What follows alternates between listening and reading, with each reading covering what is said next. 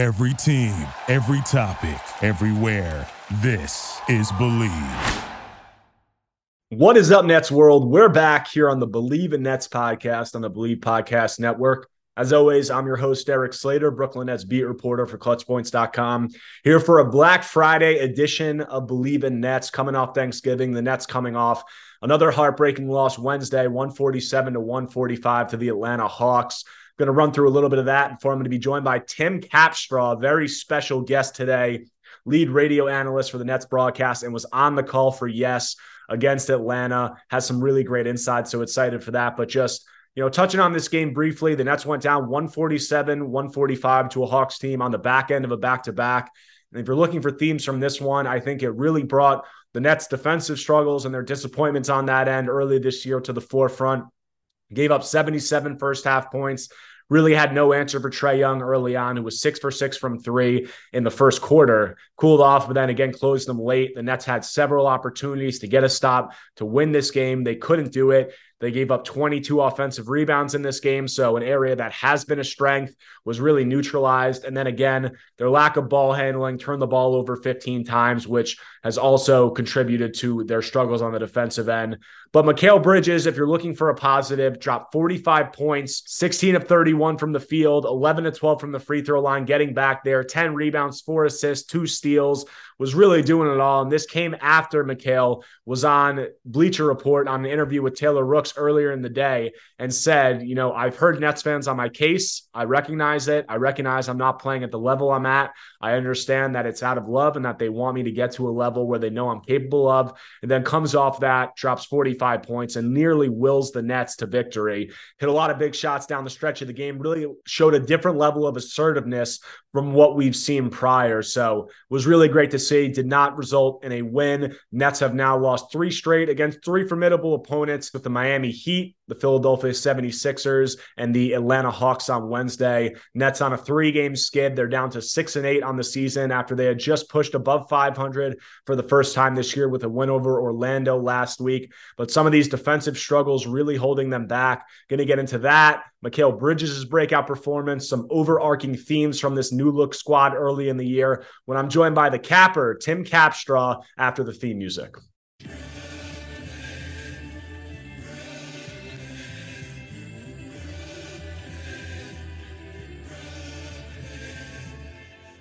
I'm joined now by Tim Capstraw, lead analyst for the Nets radio broadcast and more recently the Yes Network TV broadcast. How are you, Tim? Appreciate you for joining me. I'm doing great, Eric. How are you doing? I'm great, man. How did your Thanksgiving go?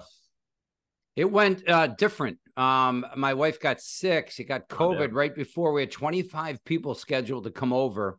And the day before, 2 days before, she had to cancel everybody. And my daughter has, she plays basketball up at Yale, and the teammates were coming down and all this other stuff. So we had one of those where, we only had 4 people. It, went from 25 to 4.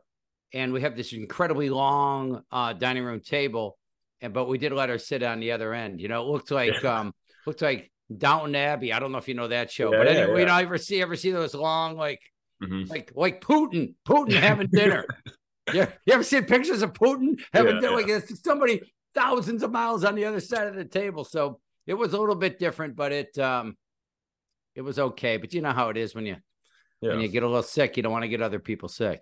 I got you. And speaking of Thanksgiving, you're on the Yes Network broadcast. I hear a little back and forth. You're trying to go shot for shot with Iron Eagle on there. You guys did a great job. It looks like you might have been punching above your weight a little bit there. Yeah, no, you don't compete with humor with Iron Eagle. I don't know. And something, I wasn't even shocked he was doing that. It didn't even shock me.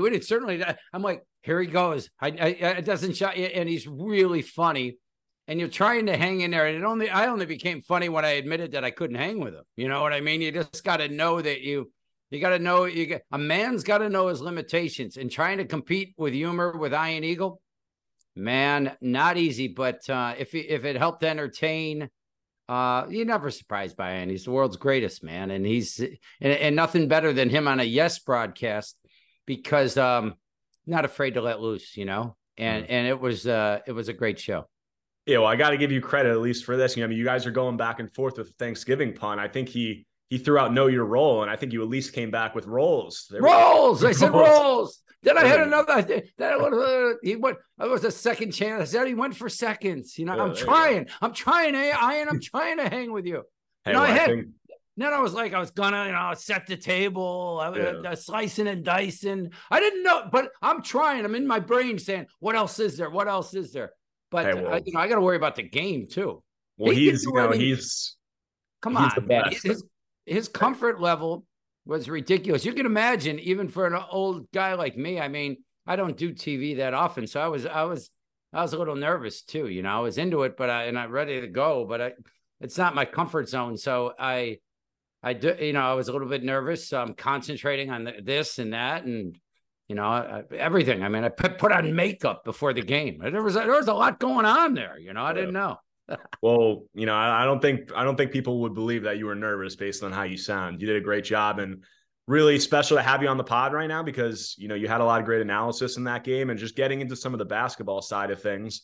Obviously, last year, this is a new look Nets team that gets thrown together at the deadline. Kind of tough to make assessments with the group, just coming together. But then you get a full off season, training camp. Sean Marks is able to make some moves around the margin. Just, obviously some early injury struggles, but just your general impressions of this year's Nets squad through 14 games.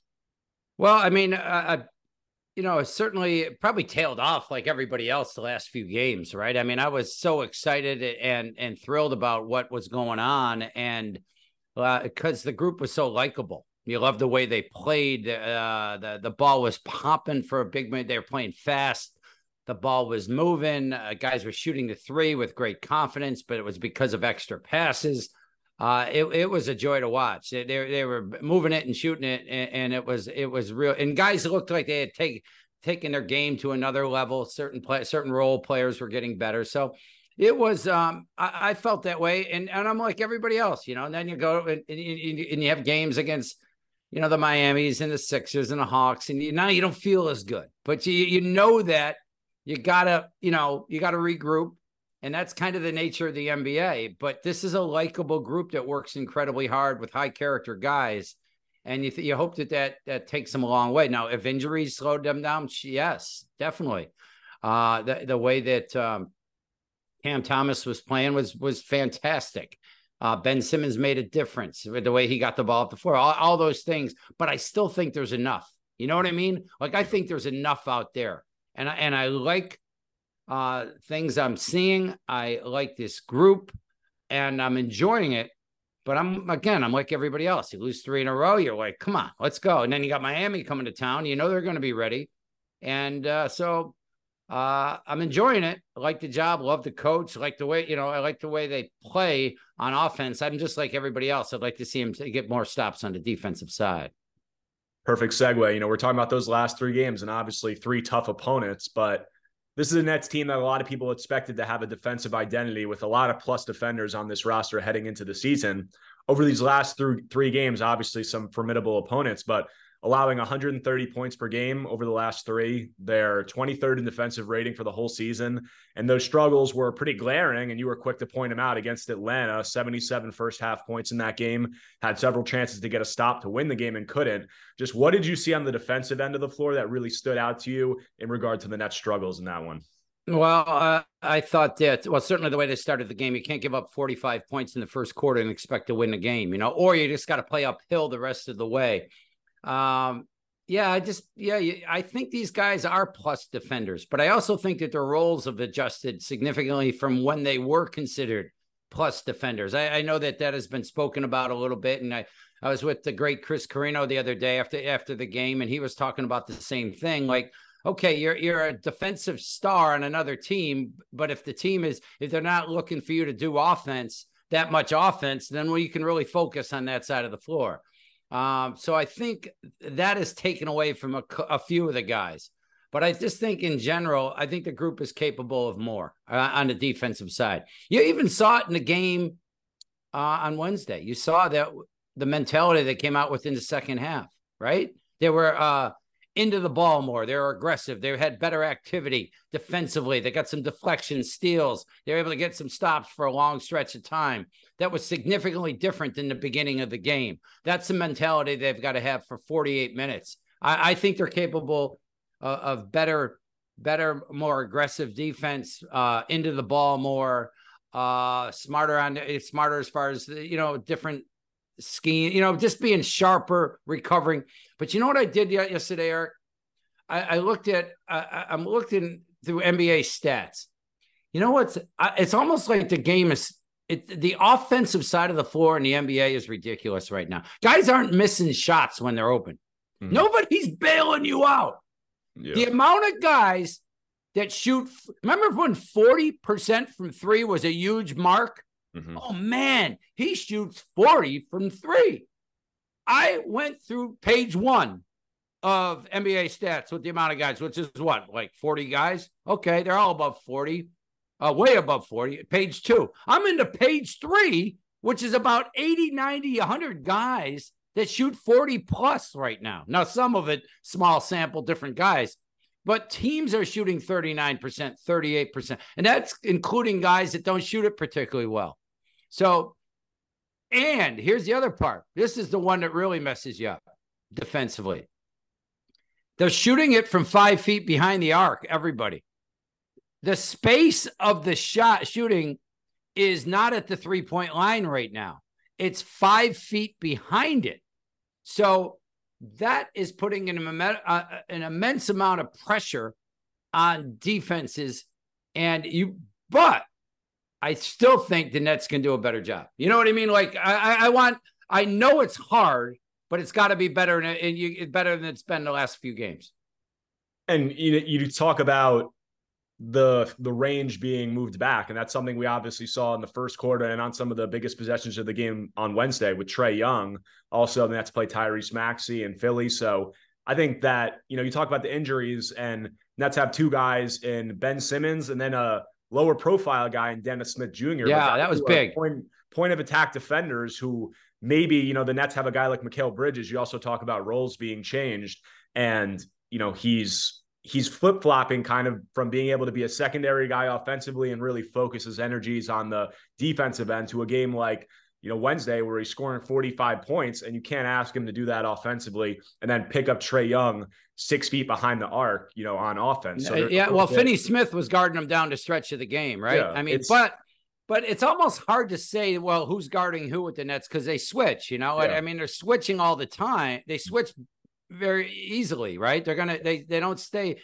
And so, and Claxton would end up with him, but Claxton can guard him pretty good. It was more that part of it. Trae Young going off late. Listen, I think, maybe you say, well, maybe get the ball out of his hands more, right? Just go.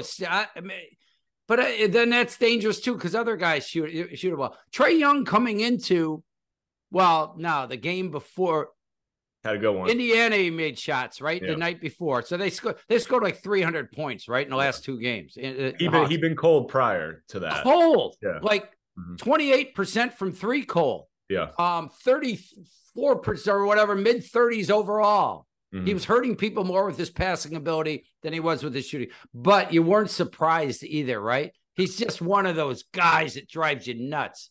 So, I don't know. I just think it can be better, but that's why. And you can't, down the stretch of that game, tell Bridges to guard Trae Young and then go to him every time on offense. And man, I thought that was a huge storyline of the game, watching him get it done down the stretch. It was impressive also.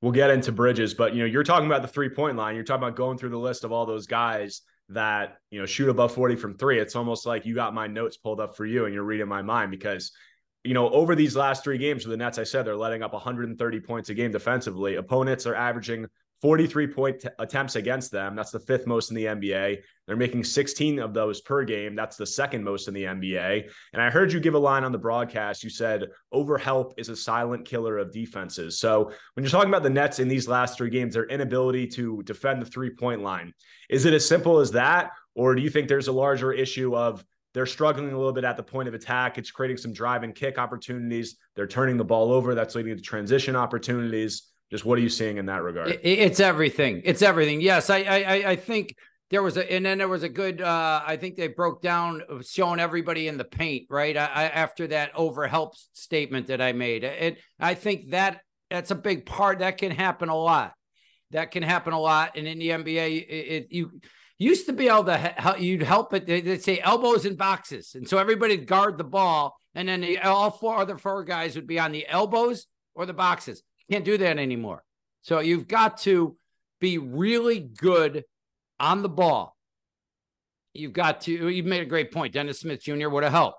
But you've got to be really good on the ball. You got to be really good in your schemes. You've got to be able to recover. It begins on the ball, though. And oftentimes on possessions, we tend to look at the last part of it. But you have to go to the initial part of the first guy that was beaten. And that's why you hear those coaches say, well, we got to make those dominoes fall. And we got to get an advantage and keep an advantage. These are all the basketball terms you hear. But that advantage, where did that get created? And that's what you've got to improve on. It is hard in the NBA right now. It is hard. That is why. And it's good you got me early in the morning. I coffee, I get all fired up. That is why the turnovers and steals matter, because not only are you getting a steal, but you're taking away a possession, one more possession that could be a 40% 3-point shot opportunity. That's why your on-ball defense can not only be, it has to be aggressive. Like, I think the Nets got to make people feel them more. Even though they're not big, strong people, they've got to be more into the ball, more aggressive, more after. And then, I mean, what will you get beat off to dribble? I'm sure. Will the help be a little bit late if you don't overhelp? I'm sure. But I just think an overall activity you saw in the second half compared to the first is what they've got to bring every minute of every game.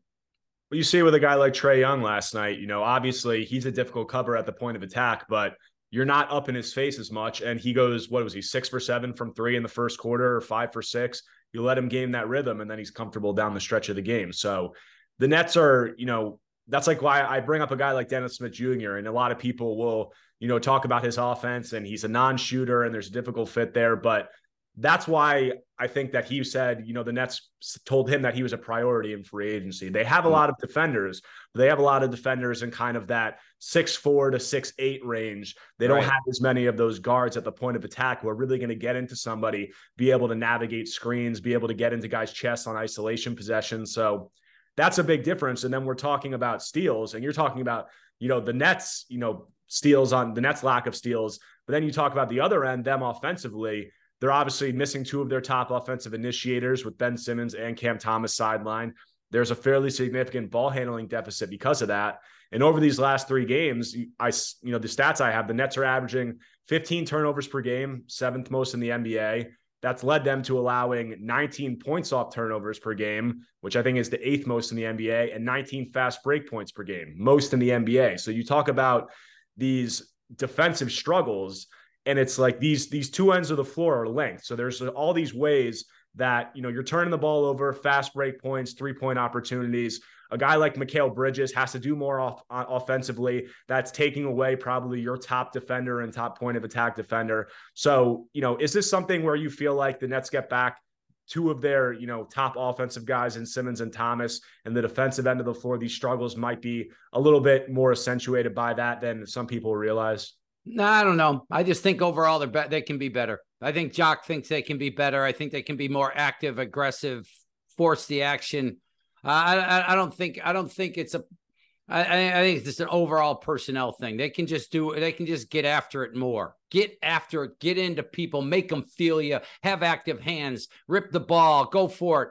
And and don't be conservative, intense defenders, be aggressive, intensive defenders. That old Bruce Arians, no risk it, no biscuit. Go after it a little bit, man. Get into people, be alive, and really understand that that's the side of the floor that's going to really make the difference, for this group. Because you can't, I just think, let's just see how it all goes. I think they're learning that, but to beat and the top tier teams, they've got to prove that they can be a better defensive team than what the other team is. And I don't know that you can create great one-on-one players everywhere and great posts. Although they have their offense has been good, but I think they can go to another level defensively. And I think when they that's the one you got to get to. You got to be get in the top 15 soon, and maybe get in the top 10 in defensive rating and whatever schemes you're doing or whatever. It's just really important, because we thought, like, okay, they could defend, but they couldn't rebound. So that was the problem. But, they've rebounded pretty good. Now, the other night was an offensive rebound fest for both teams. But overall, it's been very good. They've been able to play some drop defense. That has been a little bit of an adjustment, to try and occasionally sprinkling in some zone to see if that can help. This can do everything better and more, and really like they're down 10. You got to play defense from the get-go. And Dennis Smith Jr., I do think is impactful, because when you have your point guard out there and he's digging in, it kind of feeds off everybody else. He can help. Now, Bridges was that guy for Team USA this summer, right? He guarded point, and he can, but it's, he's the first I've even heard him say, I've got to be better and get after people even more on the defensive side. But you can understand it's not easy when you're asked to do a lot everywhere. Yeah. And you talk about, getting into people, being more active, and then you brought up the rebounding struggle. So it seems like there's a little bit of a push and pull where the Nets, they were 29th in defensive rebounding percentage last season. So they go to more drop coverage. They've been doing that a lot. They were switching down the stretch against Atlanta, but primarily have been playing drop coverage. Their rebounding, other than that Atlanta game, has improved a lot. I think they're the third best team in the league defensive rebounding wise. But then, you're sacrificing a little bit of that aggression and disruption of getting a guy like Nick Claxton on the perimeter. So, in your opinion, is it just you kind of have to balance those things, and throughout the flow of the game, you kind of have to know, when we're going to be in drop coverage, when we're going to try to disrupt things? Or is it just you can still play that coverage and have guys working harder over the top of screens and just getting into people, into ball handlers more? So is it more of an effort-based or more of a schematic thing where they can make adjustments? I wouldn't say effort. I just think an approach. I don't question anybody's effort. I just think that guys know that, you're thinking to yourself, well, I don't want to get beat. I don't want to get beat, so I'm playing a little bit conservative. No, you just want guys to get after it, whatever the coverage. But I think the Nets have learned to play. They've been a little bit less predictable defensively, because they used to just switch last year. They went to that. Then now they're mixing it up. So I think that part of it is good. I also think transition defense is enormous, right? There were too many. I thought there were opportunities. The transition wasn't at the level that it could have been the other day. Because here's the other part. Used to be years ago, and probably when you were playing hoop. Remember when the guards were back and they sprinted back to the paint? Mm-hmm. Okay, get back to the paint. Yeah, right. And then the bigs would come back and they'd kick the guards out. Right. So then everybody picks up. Guards back first. But nowadays, there's some, like, the mentality you've got to have is, yes, I'm back, I'm protecting, but you have to identify those shooters so fast that where they are. I remember a transition possession the other day where Bogdanovich was just left all wide open in the first quarter. And it led Jacques Vaughn to call timeout. It's hard. Again, it's hard to get back. And sometimes you have to take, it begins with your offense. You have to take expected shots, right? So you know exactly when to get back. So sometimes you get faked out, or a point guard gets caught underneath. Guys don't rotate back. You got it. These teams fly up the floor like the Hawks do. And they shot it. So it's everything. It's everything. That's why you say, well, if they did this, well, everything would be better. No, everything it's got to be better. You've been around the block basketball wise. And I don't even know how many people go back to your coaching days. Did you ever think you would see a time where in the NBA, this many 2-on-1 or 3-on-1 opportunities would turn into 3-point shots instead of layups? No, that never crossed my mind. And the analytics of the game have changed everything. I don't necessarily. I would argue that one all the time. You know what I mean? That 2-on-1s, 3-on-1s. Because I do think the still the best shot in basketball is the power move at the basket and go to the three. The old school 3-point play is still the best play you can get as far as, getting the highest. People forget, well, the best percentage shot you get in basketball is a free throw. You know what I mean? That's why I'm still surprised people don't mix in posting up even more, And I do think, well, you'll see Miami tomorrow night, right? You see them. Jimmy Butler will back down. So you do a different style of posting up now, right? You kind of notice a Barkley. Barkley used to dribble you into the post and be physical with his backside. Then Jimmy Butler does a lot of that. And they'll mix in some posting. But no, I never thought I'd see that. But the game keeps evolving. And the studying of it, the analytics of it is fascinating. And as much as you think you don't know, you're not close to a coach. You're not close. You know what I mean? Like you think you know everything, but the coaches really know the details of everything at an incredibly high level. Well, I'm not that old. I'm only 25, but as a guy who grew up a Nets fan, I've gone back and watched some of the 02-03 finals games and just was curious of watching the style of play. And it's like you talk about guys like Trae Young and what we saw in that last game, who are legitimately need to be guarded 5-6 feet behind the 3-point line. 10 feet, yeah. And you go back to those games in the finals in Jersey, and it's like everything was played inside out, and the defenders were almost, like you said, like seeping down more towards the paint. Maybe that's because you had guys like Shaq and Tim Duncan down there, but still, it's just like the way the game has evolved and the defensive nature of the game, or the offensive nature of the game, of what you have to do defensively. It's like the defensive skill that you need to be able to guard these guys who not only can shoot 5 feet behind the 3-point line, but have a handle like Trae Young or like a DeJounte Murray or a Tyrese Maxey, and try to stick with those guys. I mean, that's why, defenders like Mikal Bridges, like it's really at a premium. And, just talking about Bridges, it probably shouldn't have taken us this long to get to him after what he did. 45 points, 10 rebounds, 4 assists, 16 of 31 from the field, finally really got to the free throw line, 11 of 12. Just, Bridges had struggled, relatively a little bit up to that point. His 3-point shot hadn't been falling, but it really felt like there was another level of assertiveness and another level of, give me the ball. I'm going to create the shot, create the opportunity here, especially down the stretch of this game. Just talk a little bit about what you've seen from it early this year, and then what was different in that game. Yeah, no, that was impressive. And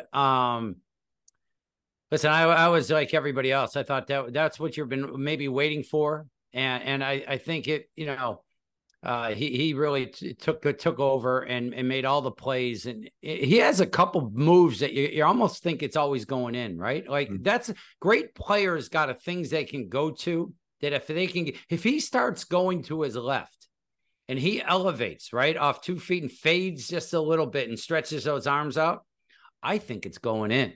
You know what I mean? I think it's going in every time. So when he gets there, listen, I just thought he was terrific. I thought he was assertive. I thought he wanted the ball. And listen, he almost brought him Nets all the way back. In fact, he did it on the offensive end. Now a couple plays down the stretch, Okongwu's block was a big block, and maybe there was another play where he didn't convert. But aside from that, you were a stop or two away from winning the game. He was getting it done when you needed to get it done offensively. As far as the season goes, I saw him. There was an interview, and he said, I'm sure this is why Nets fans really think they got something special. He goes, listen, I agree with the Nets fans. I agree. I'm probably not. I haven't given it what I can do. I got to go to another level or something like that. Like how many guys agree with the fans and then say, they're right. I got another level I can go to, then go do it. And I think as a fan, you're like, wow, man, this guy was listening to me and it mattered to him. That's why you think you got a special base or foundation with this net group. Not just him. There's other guys, but he's a very, very good player and a great person. And That's why the foundation is very solid right now, regardless of how you're going to say up and down. They lost 3 in a row. They did this. The overall picture this year is incredibly solid, and a big reason why is him. That interview was with Taylor Rooks and Mikal Bridges. Yes, Taylor Rooks and Bleacher Report. Yeah, I posted that clip actually because I thought it was a great clip before that. Just the accountability, and even through I'm active on Twitter in the community, and people there aren't always the most reasonable or calm. So there are people who are saying things to him that, as is the case with a lot of athletes nowadays, sadly, that you shouldn't say. And for him to be able to say, yeah, some of them are dumb, but a lot of them are just saying, Mikal, pretty much we know that you can go to a higher level. We expect more of you. And for him to acknowledge that and then come out and put 45 up it's really impressive. And there were things throughout that interview. I watched the entire interview. He was talking about his days in Phoenix and how he had a game where he said something about DeAndre Ayton, about, he was having a poor effort game. It got picked up by the broadcast, and he was so upset about that he went in right into the locker room after the game and addressed it in front of the whole team and apologized and, told DeAndre, how much their friendship means to him and how highly he thinks of him as a player and how it was never brought up after that. And it's just things like that where it seems like Mikal is a guy where everybody in the locker room can kind of galvanize around him. And some guys, might do stuff like that and it seems like it's BS, but it just seems like everything he does comes off as so genuine. So to have a guy like that leading the locker room, I think that's why you saw after the trade, people were thinking, could the Nets flip him? His value's so high. It seems like they really feel like they have a good one with him. Oh, absolutely. Absolutely. Everything about him. And it's nothing phony about him either, and he's not like he's one of these guys that, playing to the media and all that. He's a regular guy too. He has fun and all that. People just, he's terrific. Great. I thought a storyline of the other night, which was helpful, was Cam Johnson coming on. I thought he looked like Cam Johnson more than we had seen him up to that. And you can understandably, right? I mean, guy's out with a calf injury for a period of time. He's coming back in, really didn't have a preseason. And I thought he looked like that, like the kind of guy that, he can be the other night. Also would have been cramped up late in the game, right? It would have been nice to have him out there. You never know what that could have provided. Yeah, and there's a lot of different moving pieces with all the injuries. The Nets have some new faces. Their depth, I think has been really come to the forefront, been impressive. Has there been something that has been, just a biggest surprise from you early on that maybe you weren't expecting, or something that caught you a little off guard about this team, whether it's as a whole or just a player in particular? I'm happy for his Day'Ron Sharpe. Mm-hmm. You know what I mean? I think he's really wasn't sure if he was going to be a contributor. I think he's an energizer. He's a hustler, better defensively. You see what type of condition he's in. Now, I think he's a good player. I think he really's made a difference in a number of games, the way he has played. So he stands out to me, and I didn't expect it necessarily. So that's why you're asking me that question. All right, who's surprised me? And I just think overall I was pleasantly surprised by the group. I mean, Cam Thomas was... I know he got 40 points. I like the way he was working on defense and trying to be. I think he wants to be a pro, man. He wants to be a pro's pro. And he was. He's a shot. He's gets buckets and all that stuff, right? And he's kind of that guy. I thought he was trying to be a complete all around basketball player. So I thought that was a great sign. There's some good signs with this group along the way. But, when you start getting beat up and injuries, and if it's a little bit more, it's all, nobody cares in the NBA. You just go on to the next game, and you've got to be able to be there and be tough. And I think that's the way the Nets feel right now. They're disappointed. That game, the Hawk game, was disappointing because you knew they needed the game too. They had lost 3 in a row, and it just it was a wild game, and it just a little frustrating not getting it. And you were speaking before about Mikal and, what he brings to the team, and the Nets have something with this group just in terms of a mentality. And I was talking a little bit about the job Sean Marks has done, bringing guys on the minimum, adding around the margins like Lonnie Walker. I don't know why I didn't say that. I can't believe I didn't say that. Wow. Lonnie Walker, he's gotten a lot of shine. So I was glad that you gave Day'Ron a little bit of love because, I don't know what. Job. Yeah, no, I'm with, it's early. I had my coffee, but at the same time, Lonnie, go on. You talked about Lonnie Walker now, please. Yeah, I mean, I've spoken about Lonnie, it seems like every episode now, but just what he was able to do. His minute got cuts a little bit in that Atlanta game because I think the Nets were looking for a little bit more of a defensive punch, obviously, after giving up 77 points. But just the scoring he's been able to bring, the confidence, the tough shot making, to be able to handle the ball a little bit in Thomas and Simmons' absence. I'm just talking about the minimum signings. A guy like Trendon Watford, who I was surprised Portland let him go, 23 years old, can handle the ball, can score in the mid-range, he's been shooting decent from three, can do all those things. Another guy like Dennis Smith Jr., just building up that depth on the minimum. And it seems like the Nets have a team that, collectively 1 through 15, they have a chip on their shoulder, something to prove. They have guys who are all playing for incentives, whether that's contracts or accolades they haven't gotten. So just what do you see the identity of this team being moving forward? Well, first of all, I want to address the fact that I'm being an ex-college guy, and when you pull a lower level college guy, right? I was at Siena, I was at Wagner. The key to being really good at these schools was, could you out-evaluate everybody else? You know what I mean? Could you find the players that other people weren't necessarily thinking were going to be good or develop, or there were hidden gems? That is blowing me away with the Nets organization since Sean Marks has taken over. Their evaluation of players in the 20s, they're drafting players in the 20s. Their evaluation of hidden gems on other teams has been outstanding.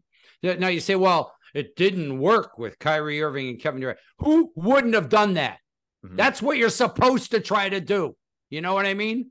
So I love when they're in this position, because this is what I think they're fantastic at. And I think this is where an organization can make so many jumps, right? Whoever found out where Jokic was in the second round, right? Whoever evaluated that guy, but the Nets are really good at that. I'm really impressed once again at their ability. And that gives me great belief in what they are doing, where they are going. They played incredibly well for the first 10 games of the year. So you get maybe a little too excited because you want to compete every game. You want to win every game. But coming into the year saying, well, this is a building block year where I think they're going to be solid. I think then all of a sudden they're playing good. Wow, yeah, wait a second. We could be a 6 seed, a 5 seed. Well, then you got to kind of regroup again. I just love the ability of Sean Marks, his group, his staff, his scouts, when they get opportunities to make decisions on basketball players, man, that's what I want them to do. So you're saying to me, like, oh, who's the next great guy out there? No, I just want them to keep making great decisions. No better example than Lonnie Walker. Are you kidding me? And did you ever see him do anything out there that looks like, oh, man, this guy doesn't know what he's doing? No, he looks like he knows what he's doing every time. And then he can take it to the basket, his pull-up game, deep threes, confidence just oozes from him. Watford. I mean, you're saying, oh, we got a guy that can play the four. Well, he's played a point the other night for about 20 minutes. Well, I think for long stretches of time. He's a good player, good basketball player. Dennis Smith Jr., you talked about before. Steve Clifford, I only know like one NBA coach well, and that's Steve Clifford from the Charlotte Hornets. And he loved him. And it was all for this defensive mentality. And, he's shooting upper 30s from three so far. So, I mean, you think, well, he's a good player, but he can't shoot. Well, he's shooting pretty good right now. So you got to get him back. I just think I got off on a little tangent here, but this is what I love. Like, if you're a fan of this organization, this is why you can hang through anything right now. Because it's the intelligence or the evaluation and the decisions that can build a roster are with this organization. I think sometimes it goes, for granted. Fans think, oh, you got a first round pick, you got this chance. Like, people, I don't have the exact number, but the hit rate on those picks in the 20s, it's not very high. And, for Sean Marks to be able to go over all these years, it's something I've always said, to be able to go get guys like Karis LeVert, Jared Allen, now a Cam Thomas, even Day'Ron Sharpe, who's had a slow Nick start. Claxton. Nick Claxton is the second, first pick of the second round. And then you talk about guys like Joe Harris, Spencer Dinwiddie, picking them up from the G League, finding now guys like Watford and guys on the minimum. It's like around the margins, I think that he's done as good a job as you could reasonably expect any person to do. And then they got KD, they got Kyrie, they made the move for Harden in the door. There were some, outside circumstances, some things that didn't work out. You can argue that however you want to, but the talent evaluation, like you said, at the end of the day, that's what it comes down to, and building up a base of where you get enticing enough to be able to go get that big fish. And I think that Sean Marks has really shown, through that first stint with that fun 18-19 team that he was able to do that. And now is showing, another good sample size of finding overlooked talent and being able to identify that. So I think that's really exciting. And I just want to wrap this up with, you're a guy who's been around the Nets for so long and, have so much experience. I want to just do a little stroll down memory lane. So I'm going to give you a name, and I want you just to give me the first thing that pops into your head. Wow. This could be, anybody there's a psychiatrist out there, this could be interesting. All right. I just wanted to, first off, got to leave it off with Jason Kidd. Greatest leader, favorite athlete of all time. Quick, right there. I got favorite athlete. When I got to expound because you got me fired up right now. When he had a look in his eye, it not only meant that he would play at a higher level, it meant that everybody on the floor and everybody on the bench and everybody it was different. When he was fired up and had that look, it was so inspirational to watch a guy like that take over a game or be able to take over the game the way he would do in such unique ways, because it wasn't necessarily that he was going to score. He was going to defend it, and oh man, would he dig in? He was going to set up somebody on a perfect play. But then they would come back on defense and see that look in his eyes, and they knew they better play. Favorite athlete of all time, and it's not even close. 2, Vince Carter, guy's going to be joining on the Yes broadcast somewhat this year. Yeah, wonderful talent. Not wonderful. One of the great talents of all time, and changed Canada now is a basketball hotbed, and I think biggest reason why is Vince Carter. 3, a guy, not a Nets player, but a little bit of missed opportunity Nets historically, and a guy who came back to bite them in the finals, Kobe Bryant. Greatest winner. That's the separation, right? And you say, well, who's the greatest player of all time? Boom, boom, this guy or that guy. It's that inner thing that Jordan had, that Kobe had, that takes them to another level. This is why, again, you like the guys that show up every night and are ready to go and they're pumped up to go. And again, he had that look and that determination and the work ethic that was incredible. 4, getting a little bit more recent now, Kevin Durant. Talent, just incredible talent. Every time he shot, I thought it was going in. Yeah. And got to leave it off with the man, and I think a good way to end the episode, Chris Carino. The most talented, most inspirational person I've ever known in my life. And I want to start with the first thing. I've never been around somebody that's talented. When he broadcasts the game, it is the most unbelievable thing you ever see. I oftentimes ask people to sit with a headset, and please, and I want you to also, because I think you'd get a big, the ease and the smoothness with which he can broadcast an event. And he's great on TV, but he's like, he does it every 10, 20 games. Mm-hmm. But it is like an artist working when you watch him broadcast a basketball or a football or a baseball. He is absolutely the most talented person. And then when he interviews, so he's a great interviewer. And we talked about this before, that what you're doing right now is not easy. Like I got some strengths in my game. That interviewing and being smooth and conversational is not easy. He is the most talented person I've ever been around in anything, in any fact. Now, as far as inspiration, I think everybody knows his story. But so, like, we all have tough days, right? Like, we all have days that we feel like crap and we don't feel good. But I'm fortunate enough to be around a person all the time, just came off the road, that has it's not easy for him every day, but he has a thing on his phone called Be Relentless. And that's what the Nets theme is this year, which is wild because he's always had it on his phone. Be relentless, because Brooklyn and Be relentless. Man, this guy is relentless. If you saw his daily routine, all the things we take for granted, right? Getting dressed, right? He starts early to get dressed. Let me tell you that. God, make every detail. It's just getting up, down, the plane, it doesn't stop him. And he's relentless, and his toughness. And I didn't expect you to ask me this, but I didn't think that would be the final name, but you would be blown away by his talent.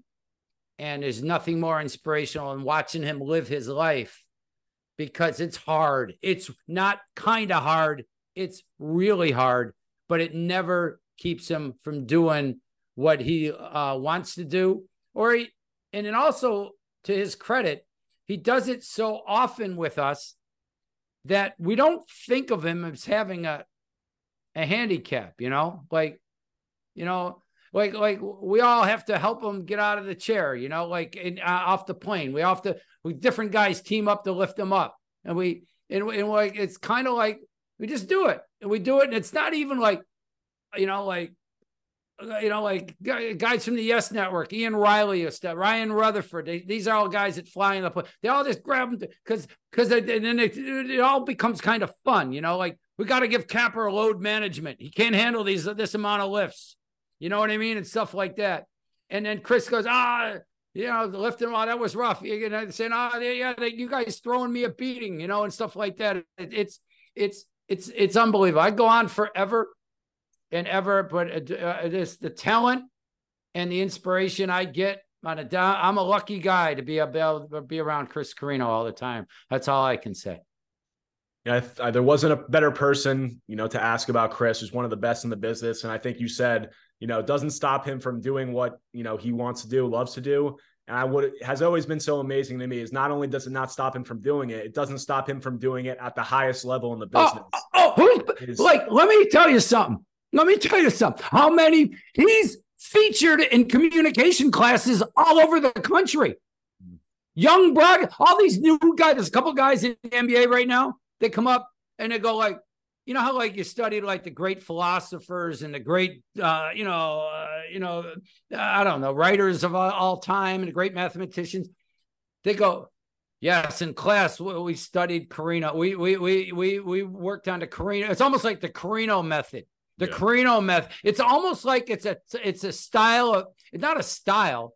It's a way to do the game in the most professional manner that young broadcasters are breaking into the NBA right now and saying, we all listened to you. We all had your tapes. This is how we went about learning how to be a broadcaster, listening to you. If you listen to his game, not basketball, or he does national football every week too. And he's the top today. He's on the top of that. They give him whatever game he wants.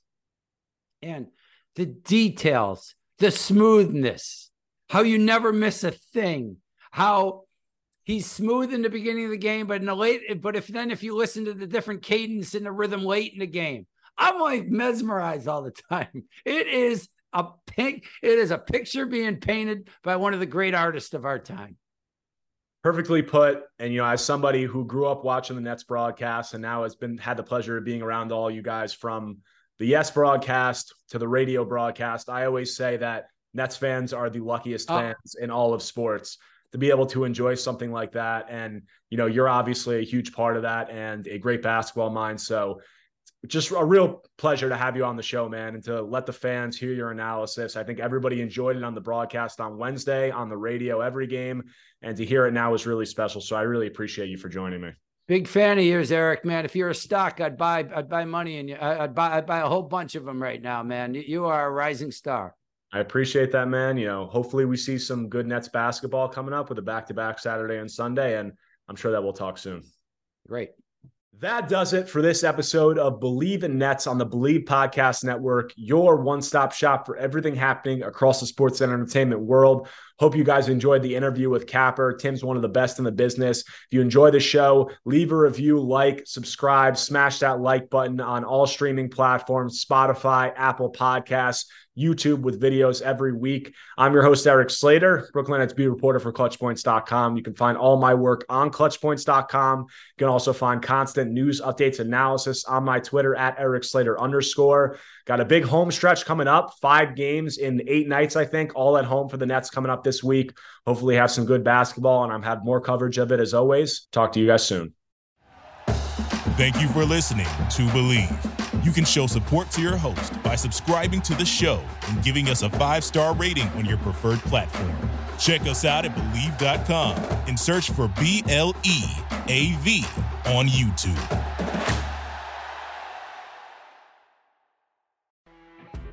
You know when you're listening to a true crime story that has an unbelievable plot twist that makes you stop in your tracks? That's what our podcast, People Are the Worst, brings you with each episode. I'm Rachel. And I'm Rebecca. We're identical twins who love true crime cases that make you say, didn't see that coming, and we hate the people responsible for them. Listen to People Are the Worst now on Apple, Spotify, or wherever you get your podcasts.